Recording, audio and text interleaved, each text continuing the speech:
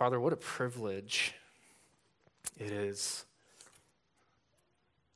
to know Jesus. What a joy it is to be his friend,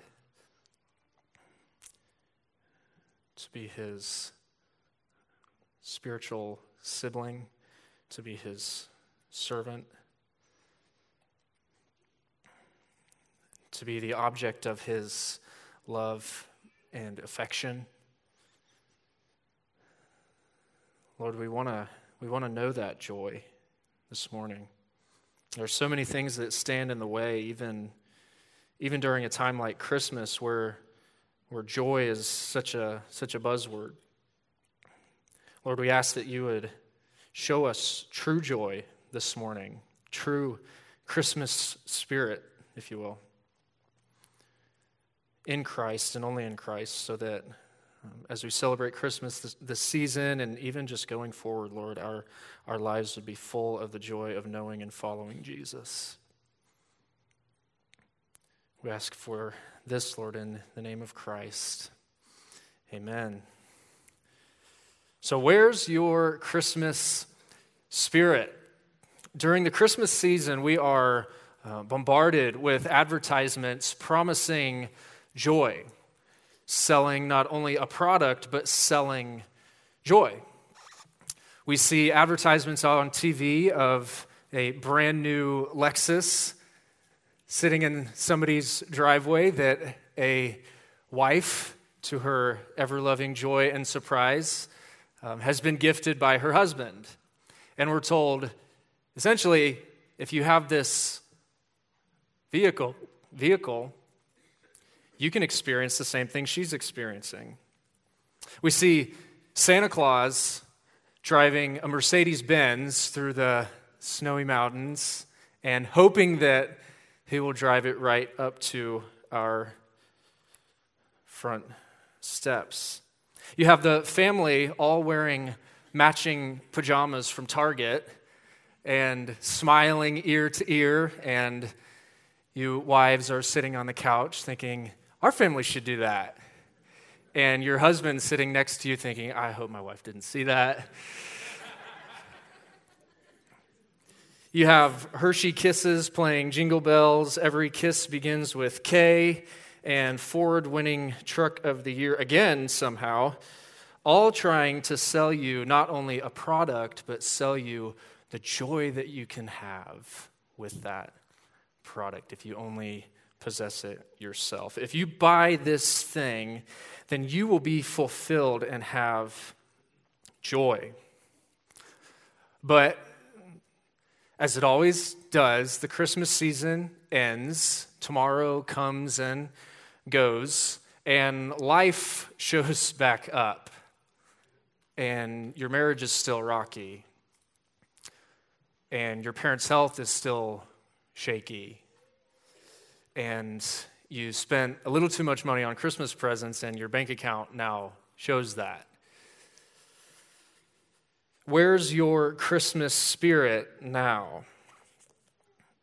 See, true joy, lasting joy, true Christmas spirit, if you will, comes not from all of our circumstances going exactly the way that we want them to, but ultimately it comes from knowing and following Jesus. Everybody believe that? Okay. How often do you feel the kind of joy that a person would have in having a personal relationship, not with the President of the United States, not with the CEO of Amazon, but with the King of the universe?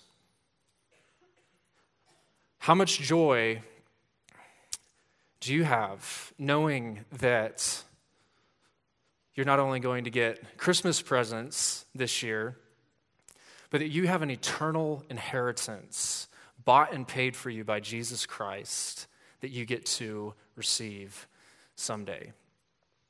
How much joy really do you have from knowing and following Jesus? So we know that joy only comes through him, but sometimes that's easier to believe than actually practice. And if we're honest, often because of the sum of the circumstances in life, we struggle with this kind of joy. And my goal this morning, as we look at Luke chapter 2, verses 25 through 35, and the story of Simeon, is to put Jesus on display as who he truly is, as the long-awaited Savior and splitter. I'll explain what splitter means when we get there. But the long-awaited Savior and splitter, so that we can know him and so that we can follow him and experience true, lasting joy. So turn with me, if you haven't already, to Luke chapter 2, verses 25 through 35. Now, at this point, Jesus has been born. He has been greeted and welcomed by the host of angels and the shepherds. Mary and Joseph have circumcised him on the 8th day. And now they are taking him up to the temple to fulfill their obligations to the Mosaic law, to dedicate their child to the Lord, and to offer a sacrifice for Mary's purification after having given birth. However, totally unbeknownst to them, God was going to send a few more messengers after the angels to welcome and to greet this young Messiah. The first is a man named Simeon. The second is an elderly woman, a prophetess named Anna. And our focus this morning is going to be on the man Simeon. And it's through his life and testimony that we see Jesus for who he really is and can experience that true joy. So look with me at Luke chapter 2, verse 25. Now there was a man in Jerusalem whose name was Simeon. And this man was righteous and devout, waiting for the consolation of Israel. And the Holy Spirit was upon him. And it had been revealed to him by the Holy Spirit that he would not see death before he had seen the Lord's Christ. And he came in the Spirit into the temple. And when the parents brought in the child Jesus to do for him according to the custom of the law, he took him up in his arms and blessed God and said, "Lord, now you are letting your servant depart in peace, according to your word. For my eyes have seen your salvation, that you have prepared in the presence of all peoples, a light for revelation to the Gentiles and for glory to your people Israel." And his father and his mother marveled at what was said about him. And Simeon blessed them and said to Mary, his mother, "Behold, this child is appointed for the fall and rising of many in Israel, and for a sign that is opposed.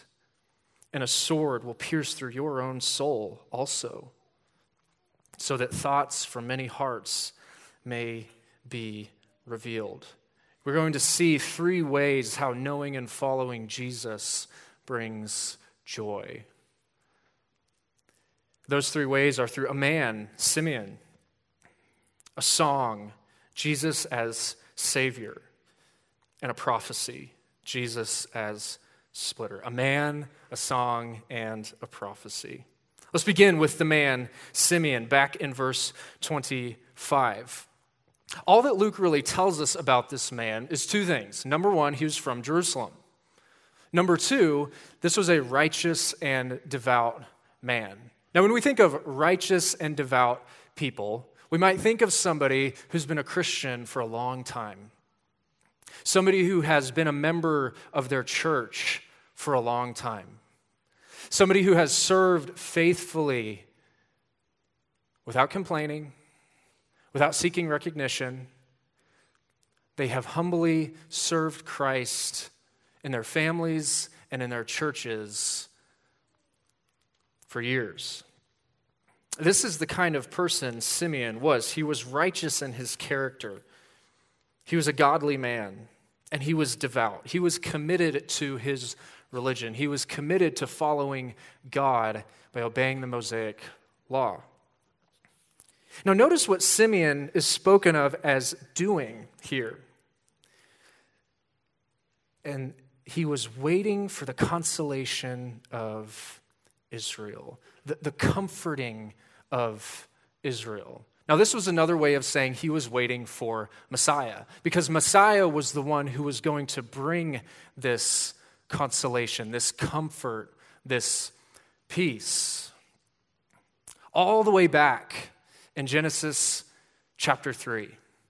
In the wake of the fall of humanity into sin and the curse, in the midst of God giving curses to Adam and Eve and the serpent, he plants a promise. And he tells them that from Eve is going to come a seed. And this seed was going to crush the head of the serpent, the deceiver, the one who had deceived Adam and Eve and caused this trouble.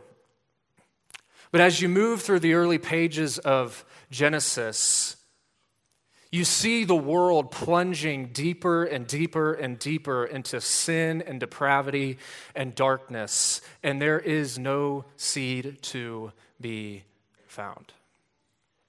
It gets so bad that God essentially has to press the restart button with a man named Noah and his family.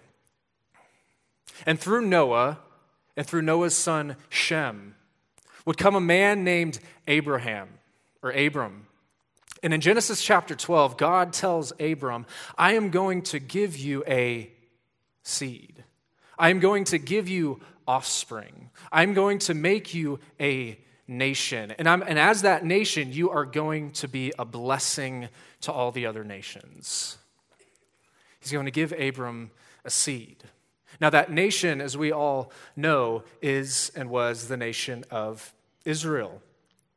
And in Exodus chapter 19, verse 6, God calls Israel to be a kingdom of priests and a holy nation.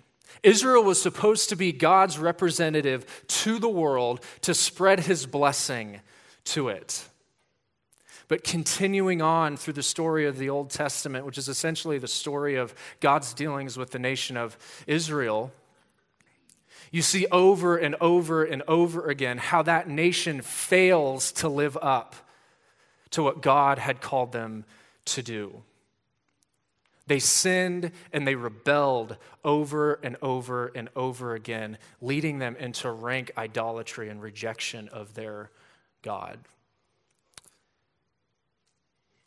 And it's in the midst of this rebellion, which would eventually end in exile, that God sends a prophet by the name of Isaiah. And in Isaiah chapter 9, verses 6 through 7, God sends a message through this prophet. And he says, "For to us a child is born, to us a son is given, and the government shall be upon his shoulder. And his name shall be called Wonderful Counselor, Mighty God, Everlasting Father, Prince of Peace. Of the increase of his government and of peace there will be no end. On the throne of David and over his kingdom, to establish it and to uphold it with justice and with righteousness from this time forth and forevermore. The zeal of the Lord of hosts will do this." God promises through Isaiah one who would come and who would bring peace. And the faithful in Israel heard that promise, and they waited. And they waited. And they waited. And for centuries, the fulfillment of that promise did not come to pass. Isaiah himself didn't even see it come to pass. Until a young man and a young woman walk up the steps into the temple carrying a baby. And as they walk in, there's a man in the temple courtyard, probably pacing, about to be driven crazy, because God told him that he would not see death until he saw the Messiah. And in fact, as we read back in Luke chapter 2, it had been revealed to him by the Holy Spirit that he would not see death before he had seen the Lord's Christ. And he came in the Spirit into the temple. And when the parents brought in the child Jesus to do for him according to the custom of the law. See, Simeon was a man who was full of the Holy Spirit. He had been anointed with the Holy Spirit. And God, through the Spirit, had given him this promise. And on this day, he led Simeon up into the temple. And as he's pacing around, as he's wondering who is going to be this one, when am I going to get to see him? He looks up and he sees this young man and woman walking in.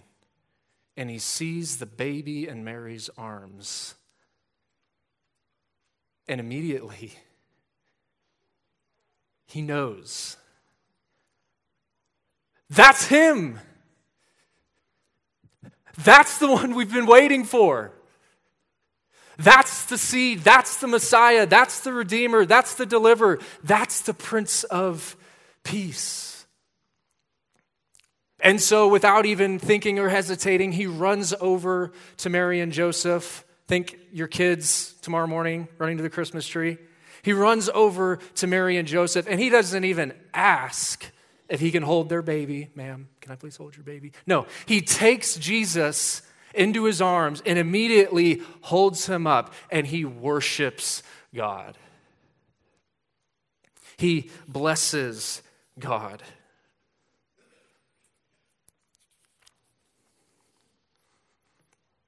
I think it would be an understatement to say that Simeon was feeling joy in this moment, don't you? See, there's a lesson here about joy, that true, lasting joy begins with longing for Jesus. It begins with wanting Jesus. It begins with wanting to know him, wanting to embrace him. So if you want to have true joy, do you long for Jesus this way? Ever? Obviously, there are seasons where it's harder. But do you see a pattern in your heart of a desire for Jesus like Simeon had? Does that show in your life? Does your prayer life reflect that? Does your time in the Word reflect that? Does your obedience to him reflect that? See, we will not experience true joy unless our heart's first priority is fixed on Jesus. The first way we must know Jesus in order to experience joy is to long for him as the long-awaited Messiah and Prince of Peace. Secondly, though, we must know Jesus as Savior. Look with me again at verse 29 at a song. Lord, now you are letting your servant depart in peace according to your word. For my eyes have seen your salvation, that you have prepared in the presence of all peoples, a light for revelation to the Gentiles and for glory to your people Israel. Upon seeing Jesus, Simeon immediately associates him with salvation. And this is ultimately what Jesus came to do. So Jesus did not come just to provide a good moral example of living a good life. Jesus did not come to throw out a few one-liners to make people feel better about themselves. Jesus came to save. He himself makes this point later on in Luke chapter 19, verse 10. Jesus says himself, the Son of Man came to seek and to save the lost.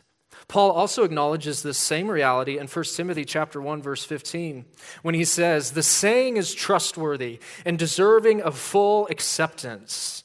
What saying is he talking about? That Christ Jesus came into the world to save sinners, of whom I am the foremost. Jesus came into the world to save. Did he come into the world to save the Jews? Yes. But not only the Jews, the Gentiles also. As you see in verse 31, this salvation was prepared in the presence of all peoples. Throughout history, and through the prophets, and through the promises God gave to his people, he was unveiling his plan, as we even just saw a peek at earlier, beginning in Genesis. He was unveiling his plan for how he was going to save his people. But notice how it says salvation came to the Gentiles in verse 32. A light for revelation. When Jesus came, he revealed God's plan to the Gentiles. We see this very clearly, actually, in the book of Acts, chapter 10. If you'll turn there with me. We almost did this for our scripture reading this morning. I'm glad we didn't. Scott. Peter speaking to the first Gentiles to hear the good news in the church age in the book of Acts. Beginning in chapter 10, verse 34.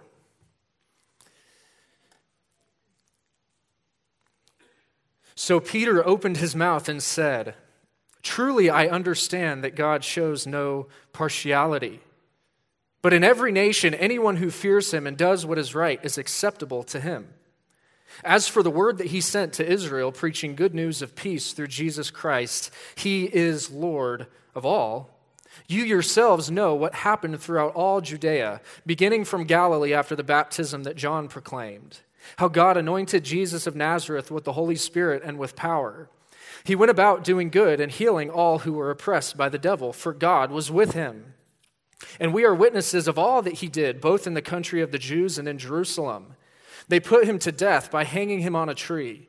But God raised him on the third day and made him to appear, not to all the people, but to us, who had been chosen by God as witnesses, who ate and drank with him after he rose from the dead.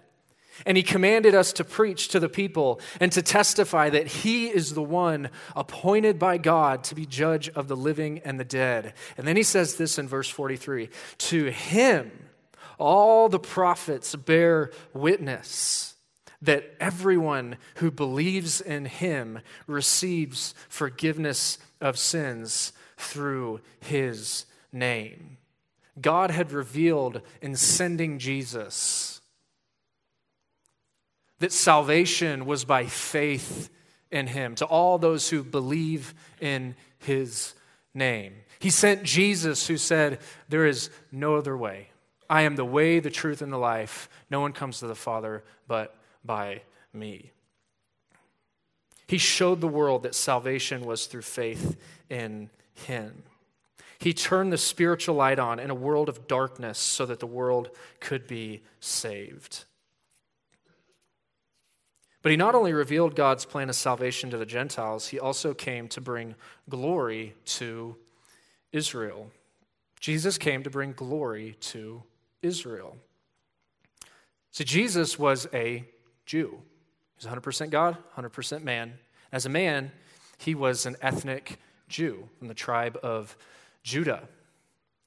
And being that the Savior of the world would come through the nation of Israel affords the nation of Israel a certain level of honor and respect. Now, that nation today is in rebellion against God, and they have been ever since they crucified their Messiah.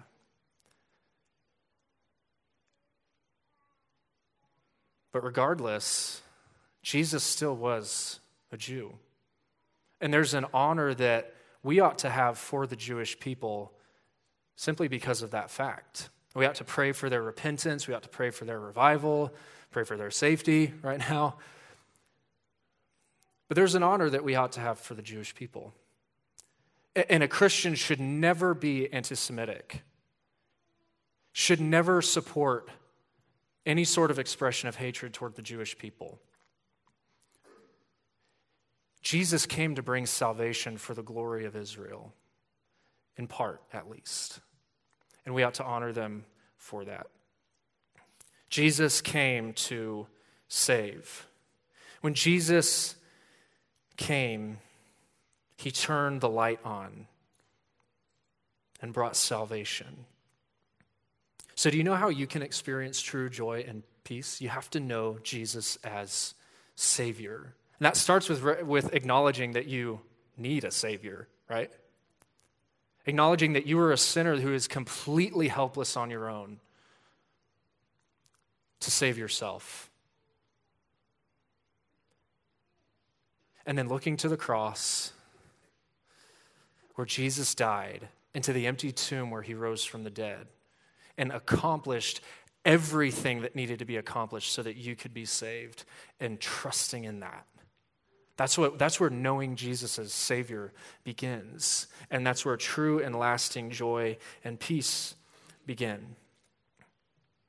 As a dear friend reminded me this last week, Jesus wasn't born for the cradle, he was born for the cross.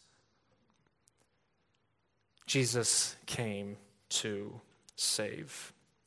Are you experiencing persecution for your faith? That persecution won't last forever. This world is not your home. Jesus has bought your eternity in heaven. You can have joy. Are you suffering from a physical sickness? That sickness will not have the final say in your life because Jesus has saved you. And in heaven, that sickness won't be there. And you can have joy not only then, but now, knowing that that is the reality. Are you discouraged that you keep sinning in the same ways over and over and over again? You have these besetting sins. When Jesus died on the cross, he broke the power of sin over your life. So you don't have to sin. Jesus saved you from the power of sin in your life. So you actually can grow. See, there's joy in knowing Jesus as the Savior. And that's what Simeon reminds us of in his song. In verse 33, you see Mary and Joseph's response. Their jaws hit the floor. They're amazed. They marvel at everything that was said about him. And so Simeon responds in verses 34 through 35 with a prophecy, and we see Jesus the splitter. Beginning in verse 34. And Simeon blessed them and said to Mary his mother, "Behold, this child is appointed for the fall and rising of many in Israel, and for a sign that is opposed. And a sword will pierce through your own soul also, so that thoughts from many hearts may be revealed." Jesus splits and divides. He not only brings together and unites, but he splits and divides. You see a great example of this actually towards the end of the book of Luke with a man by the name of Joseph of Arimathea. Joseph was actually a member of the Sanhedrin, the council who condemned Christ to death. But we read in Luke chapter 23, verse 50, that he was a member of the council, a good and righteous man who had not consented to their decision and action. And he was looking for the kingdom of God. And he offered his family tomb up to bury Jesus in. So you have Joseph who rose. And the Sanhedrin fell. Jesus was the difference. Peter and the apostles rose. Judas fell. Jesus was the difference. He was the dividing line. You got Saul of Tarsus later on in Acts chapter 9, rose, becoming Paul. The rest of the Jews who persecuted him along his missionary journeys fell. Jesus was the dividing line. This is not only true for Jews, though. Many of you even have family members who you have strained relationships with, and you know why. Jesus is ultimately the reason. You follow him and they don't. You may not have the same relationship with your coworkers that they have with each other, and you know why. Jesus is ultimately the difference. You follow him and they don't. Jesus is the greatest dividing line in human history. There are two kinds of people in the world, those who accept Jesus and those who reject him. While this can be discouraging at first glance, let me actually provide a word of encouragement from this. Number one, notice the language that's used of falling and rising. Those who follow Jesus are described as what? Rising. There's significance in that. No matter the pushback or the opposition you might face for following Jesus, you will be vindicated at some point. You are on the right side of history.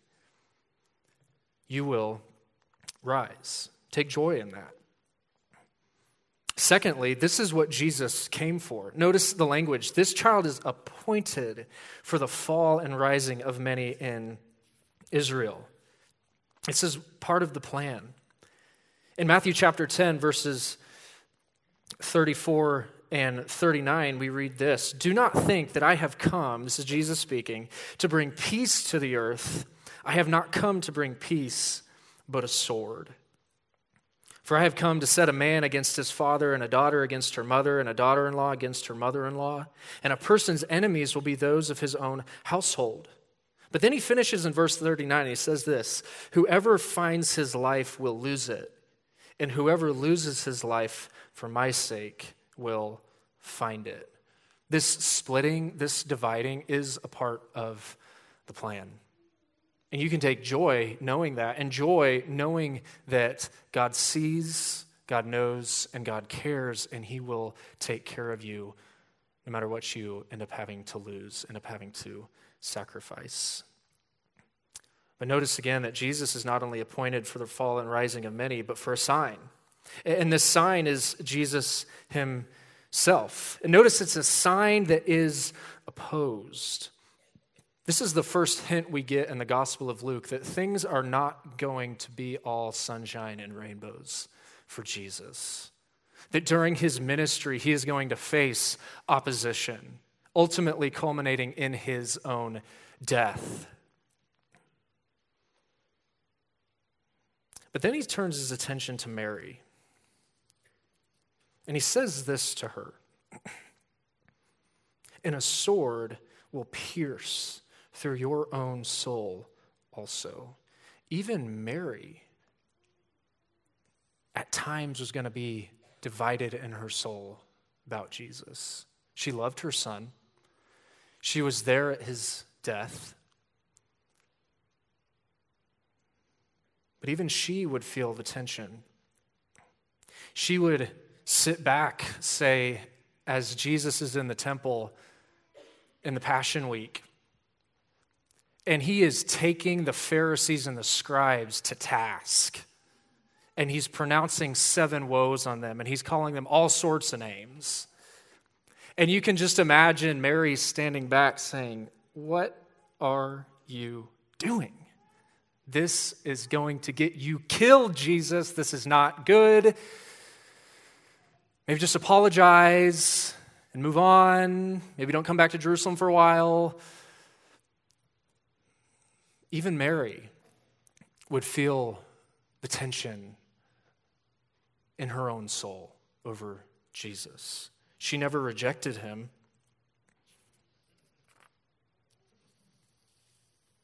But she was even split. And then he finishes with the purpose of all of this. Why does Jesus split? Why couldn't God just have sent him, kicked the Romans out, brought in the kingdom, and made everybody happy? He tells us in verse 35, "So that thoughts from many hearts may be revealed." It was so that those who opposed Jesus would show their true colors. It was so that those who opposed God would show their true colors. We see an interesting example of this in Luke chapter 14, beginning in verse 25. "Now great crowds accompanied him." Jesus is popular. And he turned and said to them, if anyone comes to me and does not hate his own father and mother and wife and children and brothers and sisters, yes, and even his own life, he cannot be my disciple. And then he says, so therefore, any one of you who does not renounce all that he has cannot be my disciple. Now, this doesn't mean selling all your possessions, leaving your family, and moving to a monastery and being holy.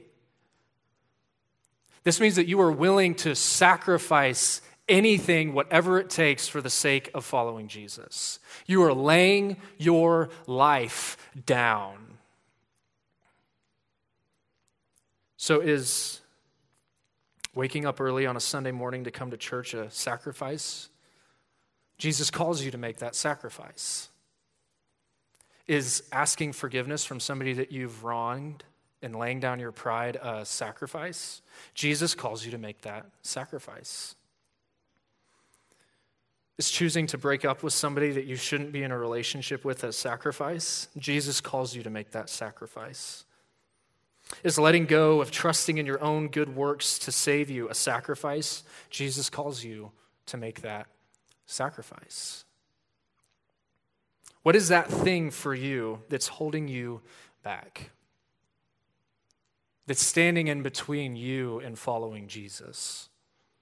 Jesus calls you to make that sacrifice. You will either fall or you will rise. You'll either reject him or accept him. Jesus divides, so you can't do both. Choose this day. Choose this day. This could be the Christmas where the baby in the manger actually becomes your Lord and Savior. If you'll lay it all down, confess that you're a sinner, acknowledge that you're a sinner, and cast yourself on the mercy of God and Christ on the cross. And then someday you will rise as well. True joy comes from following Jesus, even when it costs you.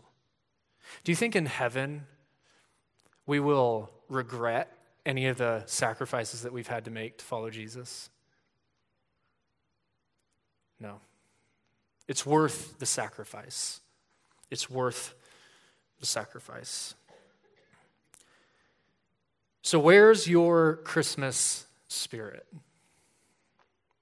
Do you have the joy that comes from knowing Jesus and following him, even the way that Simeon did? If so, praise God. Right? Praise God. But if not, or maybe you're in a season where things feel dry spiritually, or maybe you've never felt that joy before, how can you experience it? I've got 3 ways. 3 ways to experience the joy of knowing and following Jesus. Number 1, remember what we've talked about this morning, that Jesus is the long-awaited Savior and splitter of the world. And that if you will follow him and submit your life to him, there's no end to the joy that God could bring. Because of Jesus, you can experience joy and peace that surpasses understanding, not only in heaven, but now. So reflect on that. Meditate on that. The gospel is not just something that is for unbelievers, it's for you, believer. The gospel is not only the power to save, but it's the power to sanctify, and it's the power to bring lasting and true joy and peace. You need the gospel still. So remember the gospel. Remember your Savior. Secondly, commit to following him. If there's a sin you need to repent of, then repent of it before God and rest in his forgiveness and grace.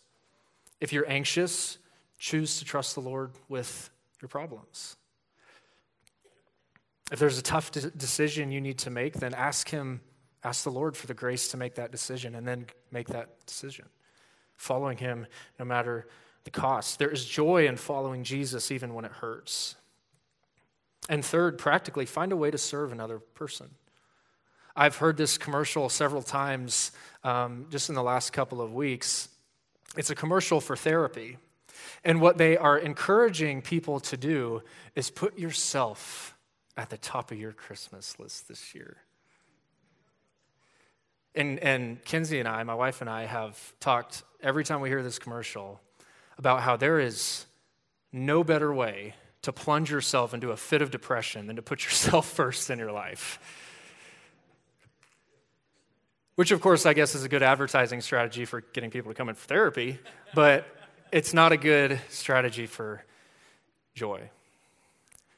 So find a way to serve somebody else. True joy is found in giving up of yourself for the glory of God, for the sake and the good of others. From small ways to big ways, from doing the dishes to helping a family stranded on the side of the road, find a way to serve somebody else. Find a way to serve the hardest people. Maybe it's a family member for you. Maybe it's a coworker. Find a way to serve that person. The easiest way to serve them is pray for them, right? Find practical ways to express love to that person. There is joy in not living for yourself, but for God's glory and the good of other people. See, true Christmas spirit, true joy is found in living for God, living for Christ, and serving Him, knowing Him and serving Him. And my prayer is that as Jesus has been put on full display this morning as the long-awaited Savior and splitter of the world, that the more that we think about this, the more that we reflect on this, the more that we meditate on this, that our joy would rise as Jesus is put on more full display. So let's pray to that end. Father, we do just again thank you for our Savior, our Redeemer. And Lord, I ask that this Christmas would be a time where we really do reflect on Jesus. And that you would be kind and allow us to feel the joy that comes from doing that. Lord, there's lots of things that make the Christmas season enjoyable: food, songs, weather, lights, and those things are all wonderful. But help us not to lose sight of Jesus this Christmas season and going forward. And may we take our joy from Him. And it's His name that we pray. Amen.